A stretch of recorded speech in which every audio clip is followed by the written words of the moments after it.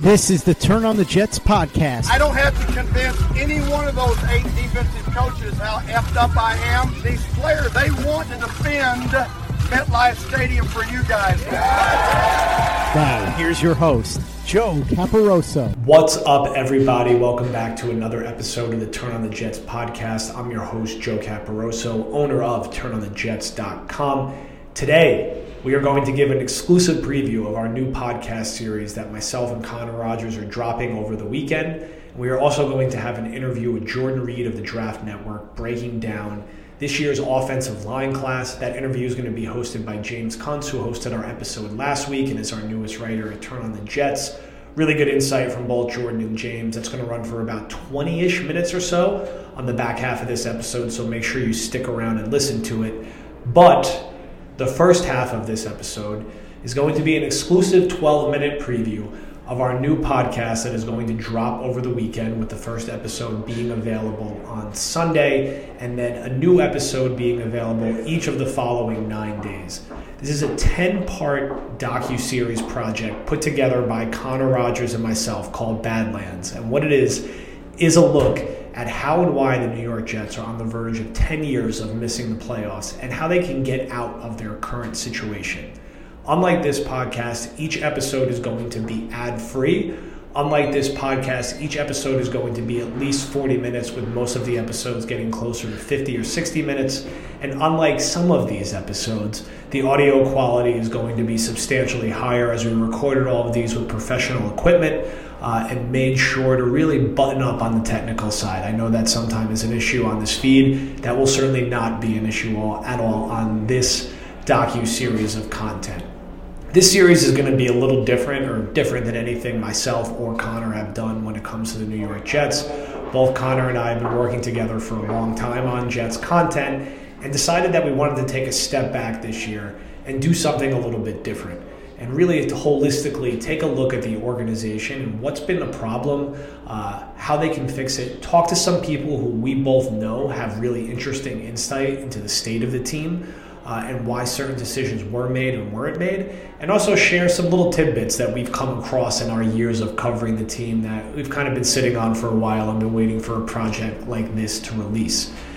This podcast is going to cost $9.99, which will give you a 12-month subscription where you will get immediate access to all 10 episodes, again, all of which are at least 40 minutes, most of which are closer to 60 minutes, all of which are ad-free. Also, if you subscribe to this feed, Connor and I, at least once a month, particularly around free agency, around the NFL draft, after the NFL draft, are going to drop an exclusive episode on the feed that will roughly be about an hour long and be both of us giving our insights on the team in a little bit more of a longer format than we do on our weekly shows. So you won't just get the initial 10 shows, which are already cooked up, produced, and developed and ready to drop starting on Sunday.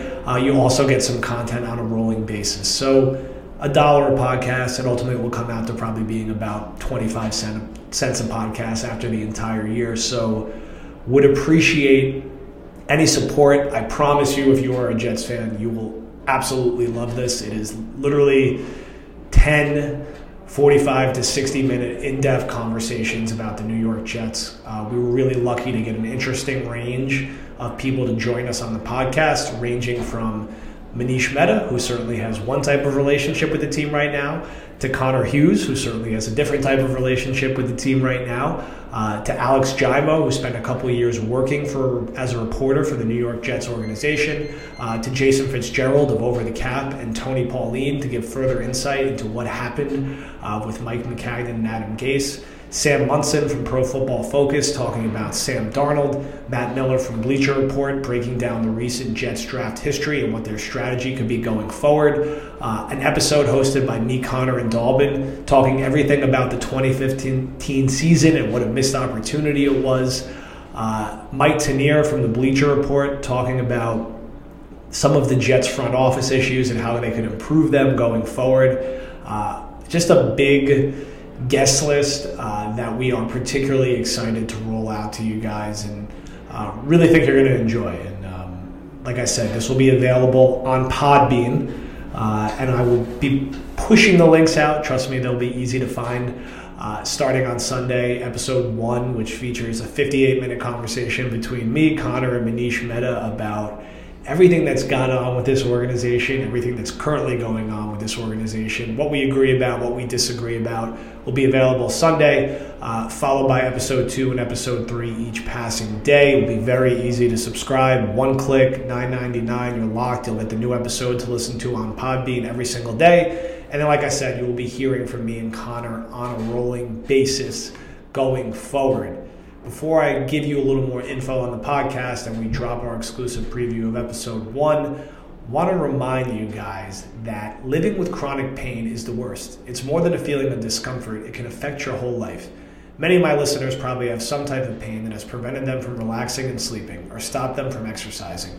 Perhaps it's been ongoing for a few weeks now and it hasn't improved with any of the treatments they've tried. Enter Omax Health. If you're looking to get rid of nagging muscle joint pain immediately while providing long-lasting recovery, then you need to try the natural breakthrough pain relief solution, CryoFreeze, CBD roll-on developed by Omax Health. This non-prescription triple-action pain relief roll-on is specifically formulated to block pain receptors, reduce inflammation, and improve muscle and joint flexibility.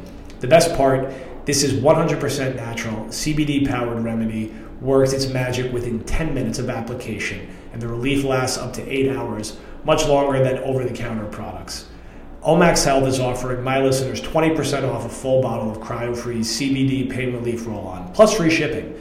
This discount also applies towards any products site-wide. Just go to omaxhealth.com today and enter code OVERTIME. That's omaxhealth.com and enter code OVERTIME to get 20% off CryoFreeze and site-wide. Now, I know you guys love listening to me do reads, and you get that every single week here on the Turn on the Jets podcast. But on Badlands, after you subscribe, there will be no ad reads. It's ad-free, baby.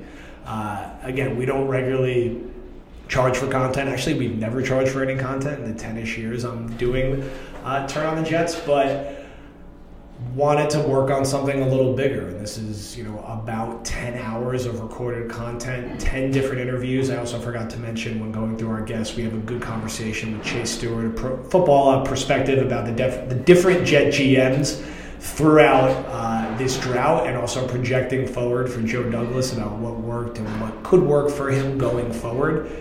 And it was really interesting as it came together to hear some of the insight that Connor had that corroborated some of the stuff that I had been hearing, and then some of the interviews and conversations we had, just really interesting stories and insights that paint a really clear and consistent picture of what some of the ups and downs have been with this organization and how they could prospectively improve things going forward. This is not fully a history-centric podcast, although we will hit on a lot of historical things from the past 9 years that went wrong that led to the current situation.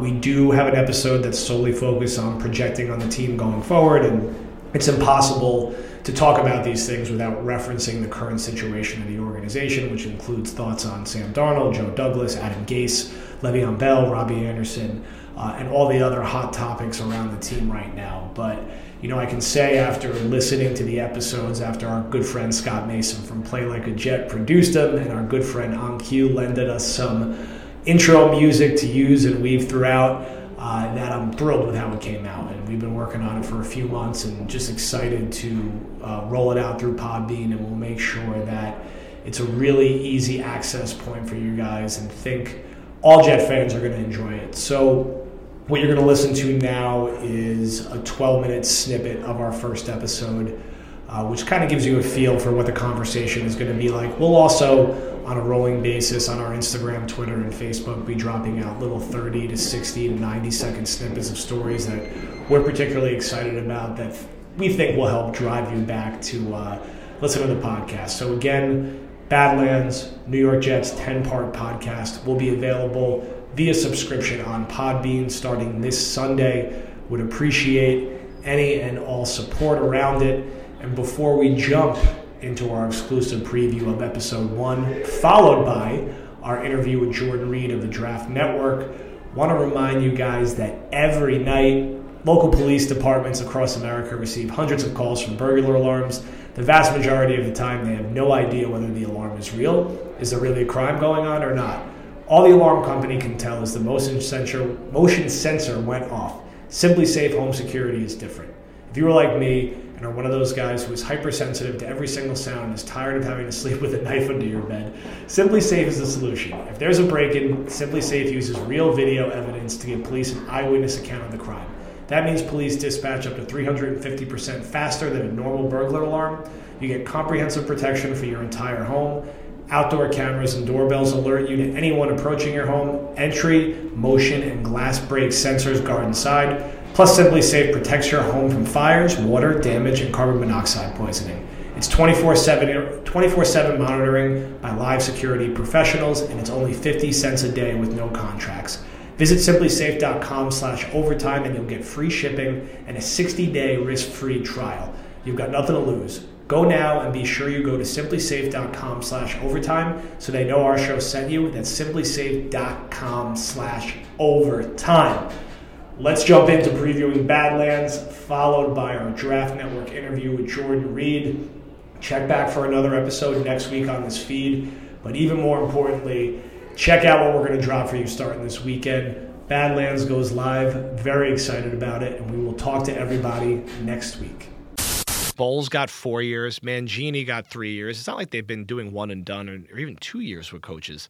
The last coach they fired after 2 years or less, I think, was Kotite, which was, I think, more than justified. I mean, they didn't fire Al Groh after his 1 year. He left to go coach college. So the Jets have generally been patient. Mangini was the weird one because he went 10-6, 4-12, 9-7, and then he gets fired. And that tells you everything you need to know, that they didn't like Eric Mangini. Eric Mangini was not a bad football coach. He's a very good personnel guy. And I think Mangini, and I could talk about this now because it's not going to be an episode, I could tell as a fact, had problems with ownership on personnel decisions, and Brett Favre was one. There was multiple times. And that is and I'm so glad Manish is coming on. This is a good lead up to Manish because Manish can speak to owners getting involved with football operational decisions. And this is a problem that it became illuminated to me during the Mangini era, but it's still going on. 100%. I mean, look at Le'Veon Bell and Adam Gase right now. That is 1,000,000% an owner-driven signing that conflicts with a coach and now a GM that has openly looked to trade him. And not being shy about it. And just not everybody on the same page. And ownership meddling in football decisions has been a long, ongoing problem with this team. And I think this team, the perception is that they are very sensitive about the coverage around them. And candidly, I found that to be pretty true from what I've seen. I haven't seen anything that really pushes against it. I think they're very mindful of how they're covered by the local press.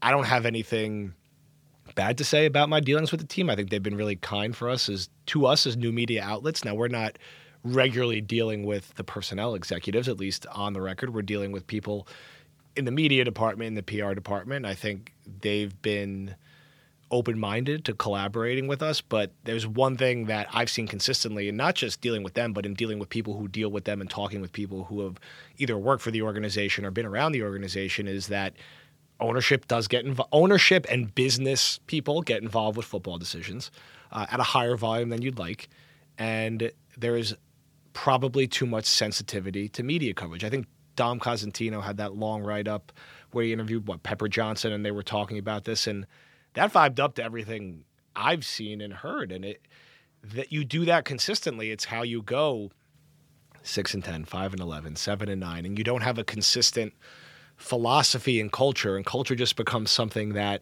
is a buzzword in a bunch of articles in the preseason every year, but doesn't actually mean everything. I mean, how many times have you read or we've seen the same article about the Jets' culture? I mean, we'll get one in May or June, and right around OTAs when feelings are riding high, and what Adam Gase is doing. And like I've said this to you, Joe, you've said it publicly before. We're hard on Adam Gase. That doesn't mean we're rooting against Adam Gase. It's just calling it like we see it. And I mean, hopefully things change, but we're going to go back on these 10 years and explain what happened. And you're going to look at going into this year and go, wow, it might be set up. Something has to change. Yep. And hopefully Joe Douglas is the guy for that. That's the one X factor in all of this that I'll be curious to see how it plays out. Fingers crossed. I mean, look, he has the deal. He's made hires that the Jets haven't made in the past, I think it's Douglas and Darnold, right?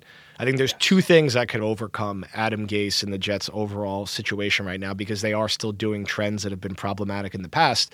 If Douglas is as good as Jet fans hope he is and how his reputation hopefully builds him up to be, and if Darnold just becomes a truly great quarterback, that could overcome things. Look at Deshaun Watson with the Texans. Is Bill O'Brien a great coach? I don't think so. Has Houston always made the smartest personnel moves and always had the best offensive line around him? No, but he has been able to overcome that. So you got to hope that Darnold makes the quote-unquote leap in year 3 that he really didn't quite make in year 2 for a variety of reasons. And that could hopefully be something that overcomes it because nobody, who we're both fans of the team, we both cover the team directly or indirectly, likes them being bad every year. People will be like, oh, it's good for you guys if they're bad. It's good for the clicks. First off, it doesn't even work like that, especially on Twitter. No one's clicking on tweets for money. That doesn't work like that, people. What does that mean? That'd be lovely. That'd be great. But, I keep more Sopranos gifts, even though I'm already doing. But it'd be better if they're good. Everything is better when they're good. It's more fun to watch. It's more fun to cover. We get more listens. We get more actual clicks on things, more interactions because people are excited and the games mean something in December and November. Nobody likes Christmas Eve. I remember in this game a few years ago, Christmas Eve, the 5-10 Jets playing the Chargers with Bryce Petty starting. Who wants to cover that game or gets excited talking about Bryce Petty starting games in December, which happened twice to us? The worst kind of games. They really are. It's just unwatchable. It's, and then you got people that, well, maybe Bryce has, is the future. And I respect that optimism. I respect that optimism, but just doing the draft so long, that kind of stuff has gone a little bit out the window for me where it's, you got to be a realist at some point. You really do. Ready for Petty. Speaking of Petty, 2 years in a row, drafted my least favorite quarterback in the draft, right, who I made jokes about the whole pre-draft process. Petty and then Hackenberg back-to-back. They have a weird trend of doing that to me, too. I was extremely low on Petty. I'll never get over Christian Hackenberg going in the second round, but I also was way lower on Luke Falk than most people, and he starts 3 games for them. Now he's filing, a grievance against the team, so he was Gase's guy. Gase, a new assembly, all with interesting injury complaints against the team. And before we get into our discussion with Manish, which we're excited about and will guarantee to be interesting, I'm just going through in my head the list of quarterbacks that started games or played a key part in this overall draft. So 2010 ends. The Jets run it back with Sanchez. Statistically, he has a much better year, but I think if you watched him, he took some concerning steps back in some ways. Then they give him the apology contract for the Peyton Manning run. And the day after, or 2 days after they sign him, they trade for Tim Tebow, multiple picks. So that was the Tebow year. So you had both of them. And then you had Greg McElroy, who actually started a game that year, not Tebow. Then into 2013, Sanchez was going to start, got hurt in the preseason. So we get 2 years of Geno with some Chris Sims mixed in. So we went from McElroy was the savior to then Sims was the savior off the bench. Then we think it's going to be Geno in 2015. Who could have expected Jawgate to happen in training camp? $600. I still, again, of all the stories we've had, and we've had some interesting ones, that one always pops off the page. We get the magical Fitzpatrick year, which 5 years ago, now the Dolphins are dealing with it. Then the Fitzpatrick standoff. All off season, he's at Knicks games, he's at Rangers games, pay the guy, comes in to training camp, has the massive game on Thursday night, and then it's just a complete mess. We go back to Petty, then back to Geno, then back to Fitzpatrick, and then the 1 year of McCowntown, our guy who just played through a torn hamstring in a playoff game. He's something. And I'll tell you this, McCown knew he was signing up for a tank year. Which I don't respect anyone as much as I respect Josh McCown in the NFL. He was the general of the tank for everywhere he went. And he came to the Jets and he did it again. And then finally, we get to our boy Sam, who has missed 3 games each of his first 2 years, but shown encouraging flashes in his two seasons. And we do have a Sam-centric episode, which we're excited about later in this series. But the guys who filled the gap, we got McCown when he was a little past it in 2018. Yeah. And then, of course, the great Trevor Siemian and Luke Falk this year. Which is just, not even surprising, sadly. But just look at the names that have played quarterback for this team. That's why you cling on to Sam and you say, can this just be it? I mean, he's 22 years old. So, Sam could legitimately be playing here for 15 more years. If that actually is the case, a lot of the stuff we're going to talk about will hopefully fall by the wayside because that gives you a baseline of being competitive every single year. And he needs to be good because the AFC has Lamar Jackson, Patrick Mahomes, Deshaun Watson. It's going to have Joe Burrow. It's probably going to have Tua in the division. I won't get into a long Josh Allen debate. I've been doing enough of that on Twitter, but he's a more mobile Mark Sanchez, so there's that. Is there any other young quarterbacks I'm forgetting in the AFC that I need to be stressed about playing in recent years? I mean, the jury's out on Baker right now, but this was not a good year. Let's just call it like it is. And, there's a lot of question marks. We'll see what happens to Drew Lock. We'll see what happens with Ryan Tannehill, the great Ryan Tannehill and Gardner Minshew. So, yeah, it's the bottom line is there's guys that could play. And I'm a firm believer in Sam. I want to make that clear. And I think he's going to be very good. Although people do need to stop on Twitter. Don't be so sensitive every time we say something mildly critical of him.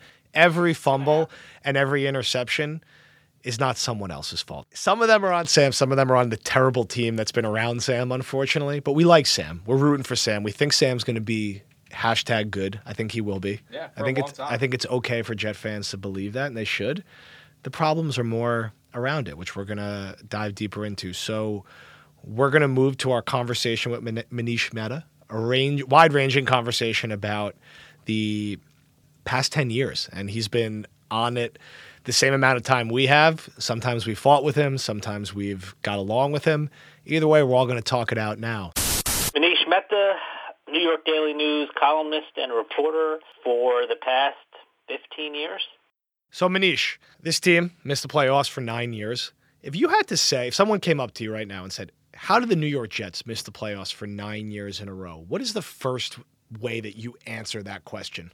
Well, everything trickles from the top down, right? So I think there's a litany of poor decisions, and the person who has, who signs the checks is Woody Johnson for the most part of the decade, and then Christopher Johnson. So I think poor ownership is at the root of the problem, and then off of that, the people that the owners hired to make critical decisions made errors. So, in a simplified way, I'd say that when you have weak ownership, it's no surprise that the team isn't successful.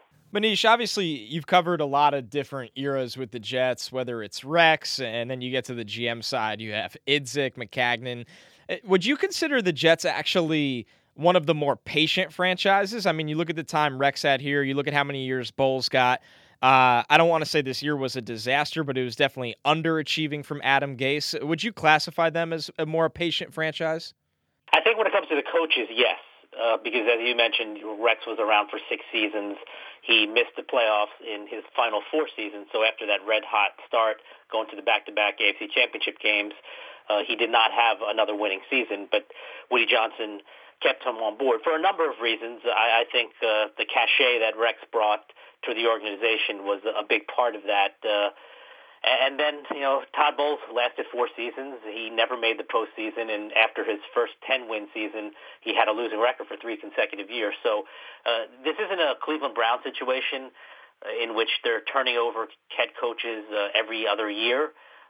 And I would say for the most part, ownership has been patient with the general manager, with the one notable exception of John Idzik, who lasted only 2 years. And I think there's a number of factors for that as well.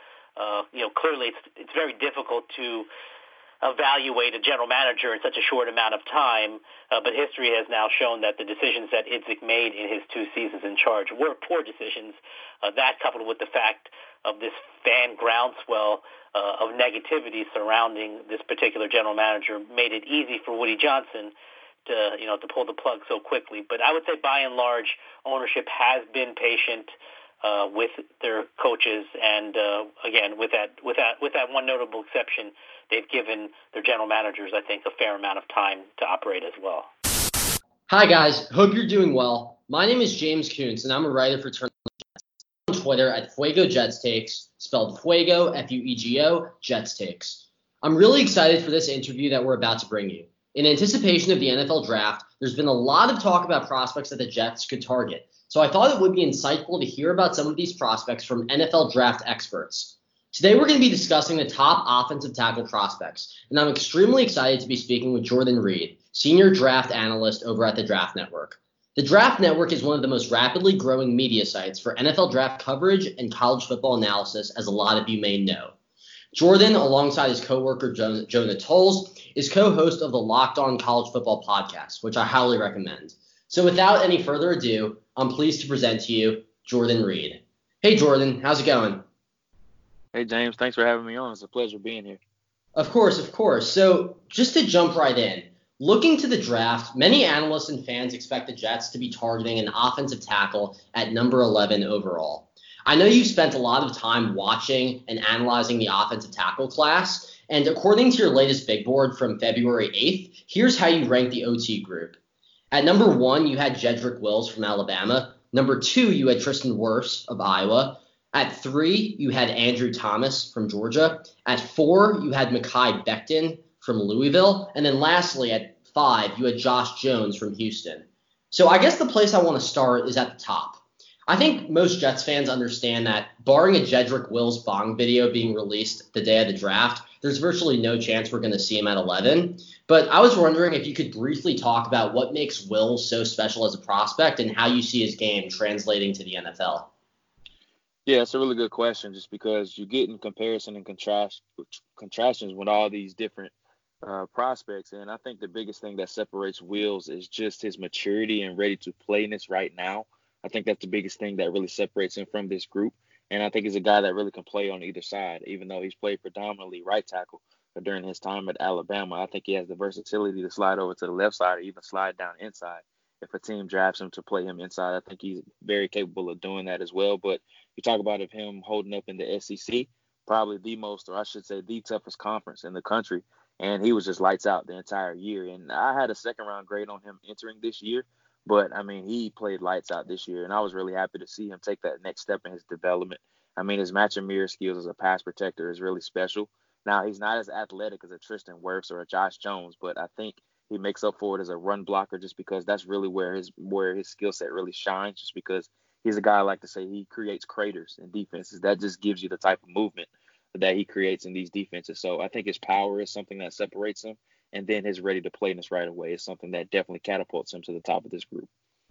Now, looking at the guy that you have at number 2, Tristan Wirfs, he's a guy who's definitely in contention for the Jets pick at 11, although I'm not exactly sure if he will get there because the Browns pick one spot ahead of us, and Tristan Wirfs seems like a very good fit for their scheme. But just talking about Wirfs, I know there's been some talk about maybe he's better suited for guard when he gets to the NFL. How do you feel about Wirfs, and do you share those concerns that maybe he's not really a tackle at the NFL level? I think the combine will clear up a lot of that stuff, just because you get the length of measurements, you get the arms and the hands and all those measurements as well. So that'll really clear up some of the guard tackle talk. But as far as, I think he looks long enough to play at tackle, and I think he's the most athletic of this group of the top 5 that we're going through here. And I just love how nimble his feet are. He plays the game like he's walking on pillows. And that's the best way to really describe how athletic he is. He's a guy that loves to get outside of the tackle box and block on these screens. He could play outside of the tackle box and just block on these various different platforms. So that's something I love about him. I don't think his hand maturity is as good as a Wills or Andrew Thomas of that nature. He's not as strong as those guys. But as far as the athleticism, I think he's the best of the bunch. And I think he'd be a really good fit. Now, we'll see if he does end up making it to 11 to the Jets. But if I had to guess right now, unless barring his measurements being really bad or really poor and not meeting a lot of thresholds to play tackle, I think he's probably not going to be there for the Jets. Okay. And what type of scheme do you think would work best for Wirfs? I know you talked about his athleticism, so I'm assuming some sort of zone scheme. I think he can survive in either, just because I think he shows a mean streak of being able to survive in a man or gap blocking scheme. But if he really wants to see his true potential, I think it would be best for him in a zone scheme, just because it caters to his skill set a little bit better than just blocking guys and getting pushed vertically. He's a guy that really likes to win with those angles, and he likes to move laterally a whole bunch, especially as a run blocker. So I think it would be better suited in a zone scheme. But I think he could survive, but his potential wouldn't be as great and a man or gap blocking scheme. Now, moving on to the guy who you have as number 3, who really began the year as the consensus number 1 offensive tackle, and that's Andrew Thomas. And the question that I and a lot of Jets fans who have been tracking his draft stock over the past few months have been wondering is, why has he fallen so far down mock drafts and so far down big boards? How do we explain that? How do we account for that? I think it's just a matter of people like falling in love with the new thing. And you see Jedrick Wills come about, you see Josh Jones come about, and it's kind of like Andrew Thomas has kind of been like that old toy in the corner that's been so reliable for so long. But you forget how reliable he was for you so long, and then you get the new girl on the block that you have interest in. You kind of forget about how old your ex-girlfriend or the reliable one was before that. Just putting it in his lamest terms. I'm sure you got the reference there, but just to put a little bit of humor into it. But Andrew Thomas, he's still a really good prospect, and I think he's just as good, and if not better, than some of these guys that we're going to talk about or that we have previously talked about as well. And it would not surprise me one bit if he goes on and has the best career out of any of these guys. And you talk about a guy that is ready-made to play right away. Andrew Thomas has done that. I mean, throughout the past 2 years, he's played, I believe, 24 games as the team's left tackle. And then the rest of his career, he played the right tackle early on. He played 15 games as a freshman at right tackle. And then the rest of his career at Georgia at left tackle. So he made the transition. He has the versatility on either side that you're looking for. So you're not worried about him if he doesn't survive at left tackle. He already has experience at right tackle. So he's shown to be able to survive in a variety of different platforms. So I like that about him. Now the struggles come when he's asked to protect against speedy edge rushers up the field. His pass set, I think, he needs to get more depth on his pass set, because what you see is that he does something that's called opening the gate a little bit too early, and that's just called just opening his hips a little bit too prematurely. And I think that's something that is a cause for concern, especially entering the NFL where you're getting guys that's going to be very speedy coming up field and fast out of the blocks. I think that's something that he does struggle with, and he comes a bit of a leaner, and he puts a little bit much too much forward lean into his body weight, and you really start to see him stumble over a little bit. So pass protection is something that he needs to work on, but I think it's going to be somewhat of an easy fix for him. But as far as a run blocker, I think him and Wills are definitely the best of the group. So I mentioned earlier that I love listening to the Locked On College Football podcast, and I remember a few months ago you talked about Andrew Thomas at length, and there was one player in particular that you compared him to in terms of his reliability and the way in which he flies under the radar. And this is a guy that Jets listeners are going to be very familiar with. I was wondering if you could speak a little bit to that. Yeah, so the name that I talked about was DeBrickashaw Ferguson, a guy who I think I had a very, very underrated career with the Jets, a guy you're very familiar with and Jets faithful are very familiar with, and he just doesn't get his due diligence or his due justice. And in a sense, it's because he had a really good 10-year career, I believe it was, and it seems to kind of fly under the radar just because there's a guy that didn't miss any games. He was consistent as they came, and a model of consistency during his career. And I think Andrew Thomas was the exact same way. I believe he's missed one game out of 43 that he has played in, so that just goes to show you the durability that he has, and he's just a model of consistency. And I think Andrew Thomas is going to be a really good player for whichever team he does land for. Now, looking at scheme, I know that some of the objections kind of among Jets fans about Thomas, or not objections, but maybe even questions, are how well would he fit into the Jets' mainly outside zone type scheme. How do you feel about that? It would be a bit of a challenge for him just because he's a guy that really likes to get vertical push up the field. And the difference between man and gap or man gap power schemes and zone schemes, I like to break it down in its lamest terms, is that you're beating people with angles. Just because in zone scheme I'm speaking of, you're beating people with angles laterally just because you get these undersized guys, but they're athletic.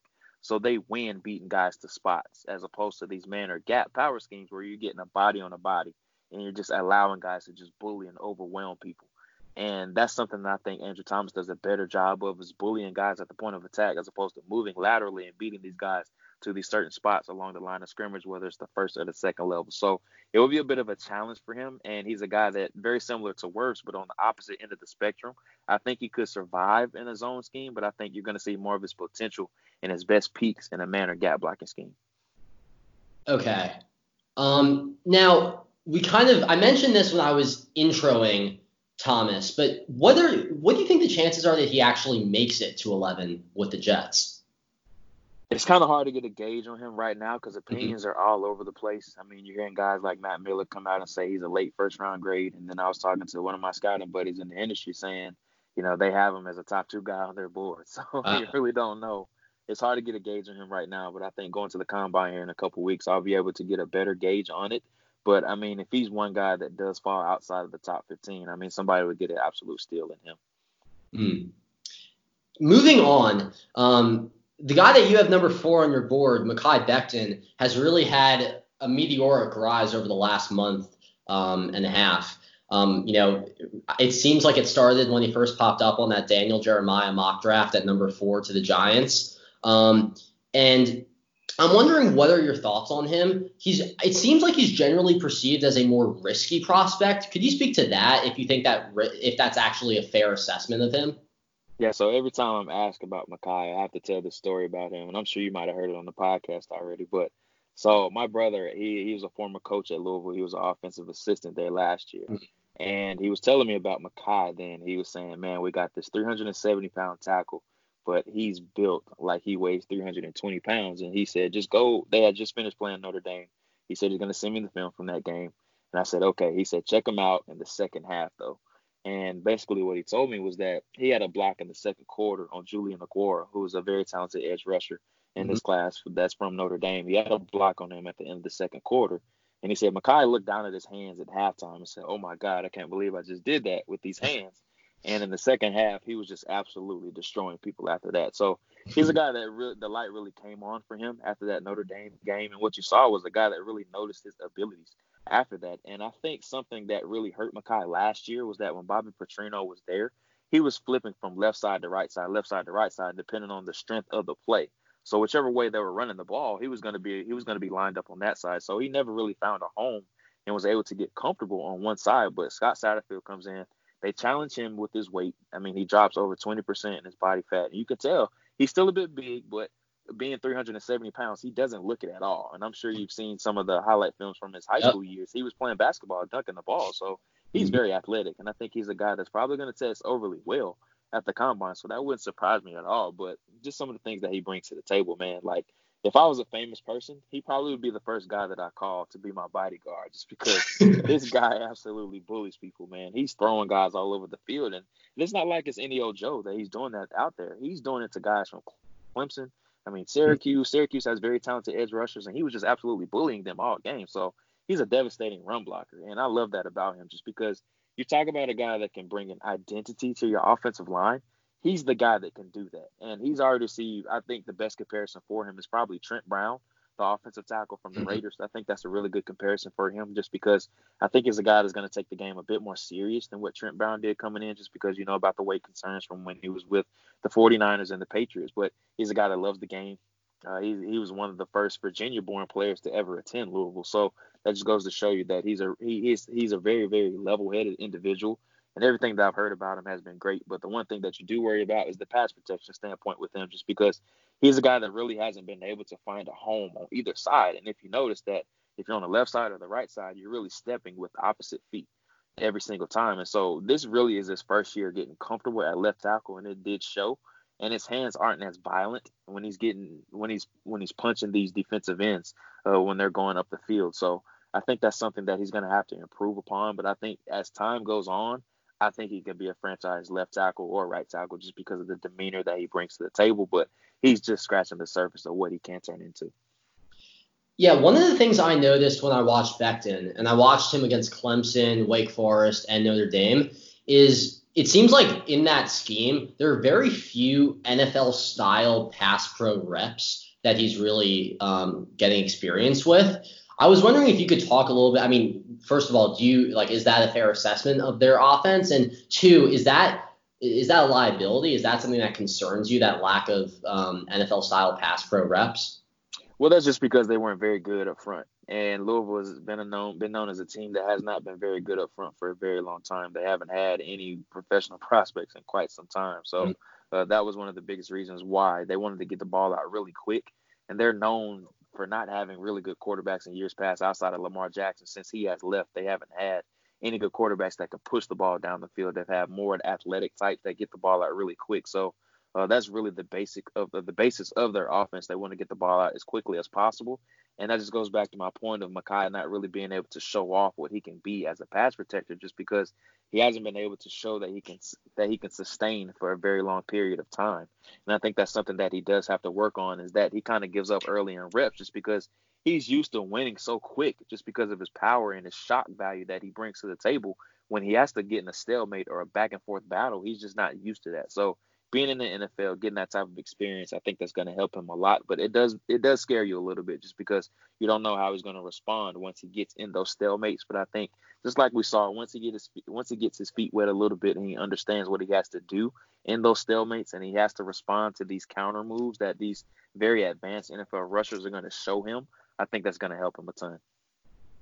Do you think he could be a scheme fit for an outside zone rushing team?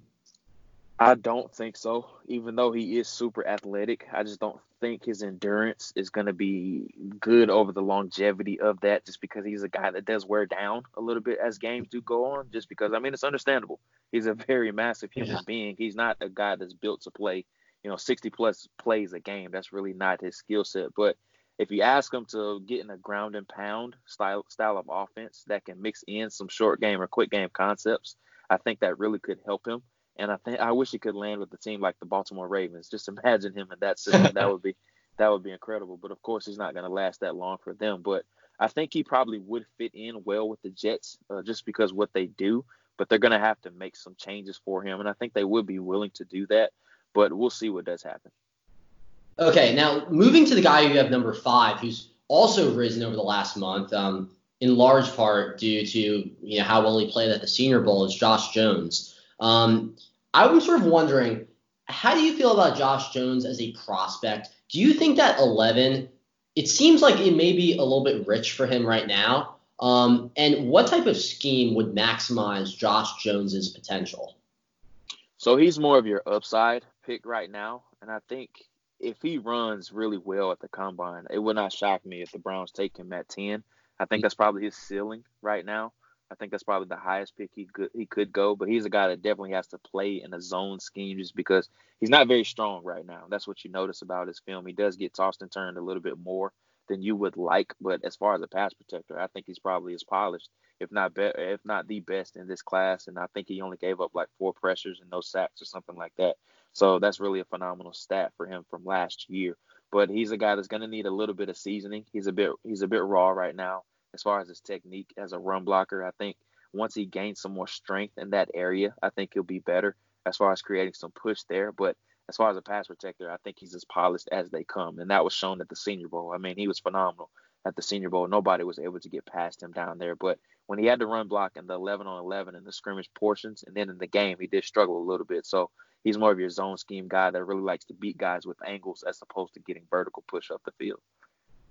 Do you think he's ready to play now in the NFL, or do you think it would benefit him to be behind maybe a veteran and work his way into the starting lineup? I think he's ready right now, but you have to understand that there's going to be some bumps and bruises with him, just because he is very weak right now. He's a guy that's going to give up some pressures from time to time, but those in-game reps are going to help him a bunch. And what he showed in a couple games this year was that he learns as time goes on. UCF was a great game where he gave up pressure early on in the game, but he came back and he was lights out the rest of the game. And that's something that you love to see, especially in a young offensive tackle, is how well they respond to adversity. And he's done a really good job of that, especially as a pass protector.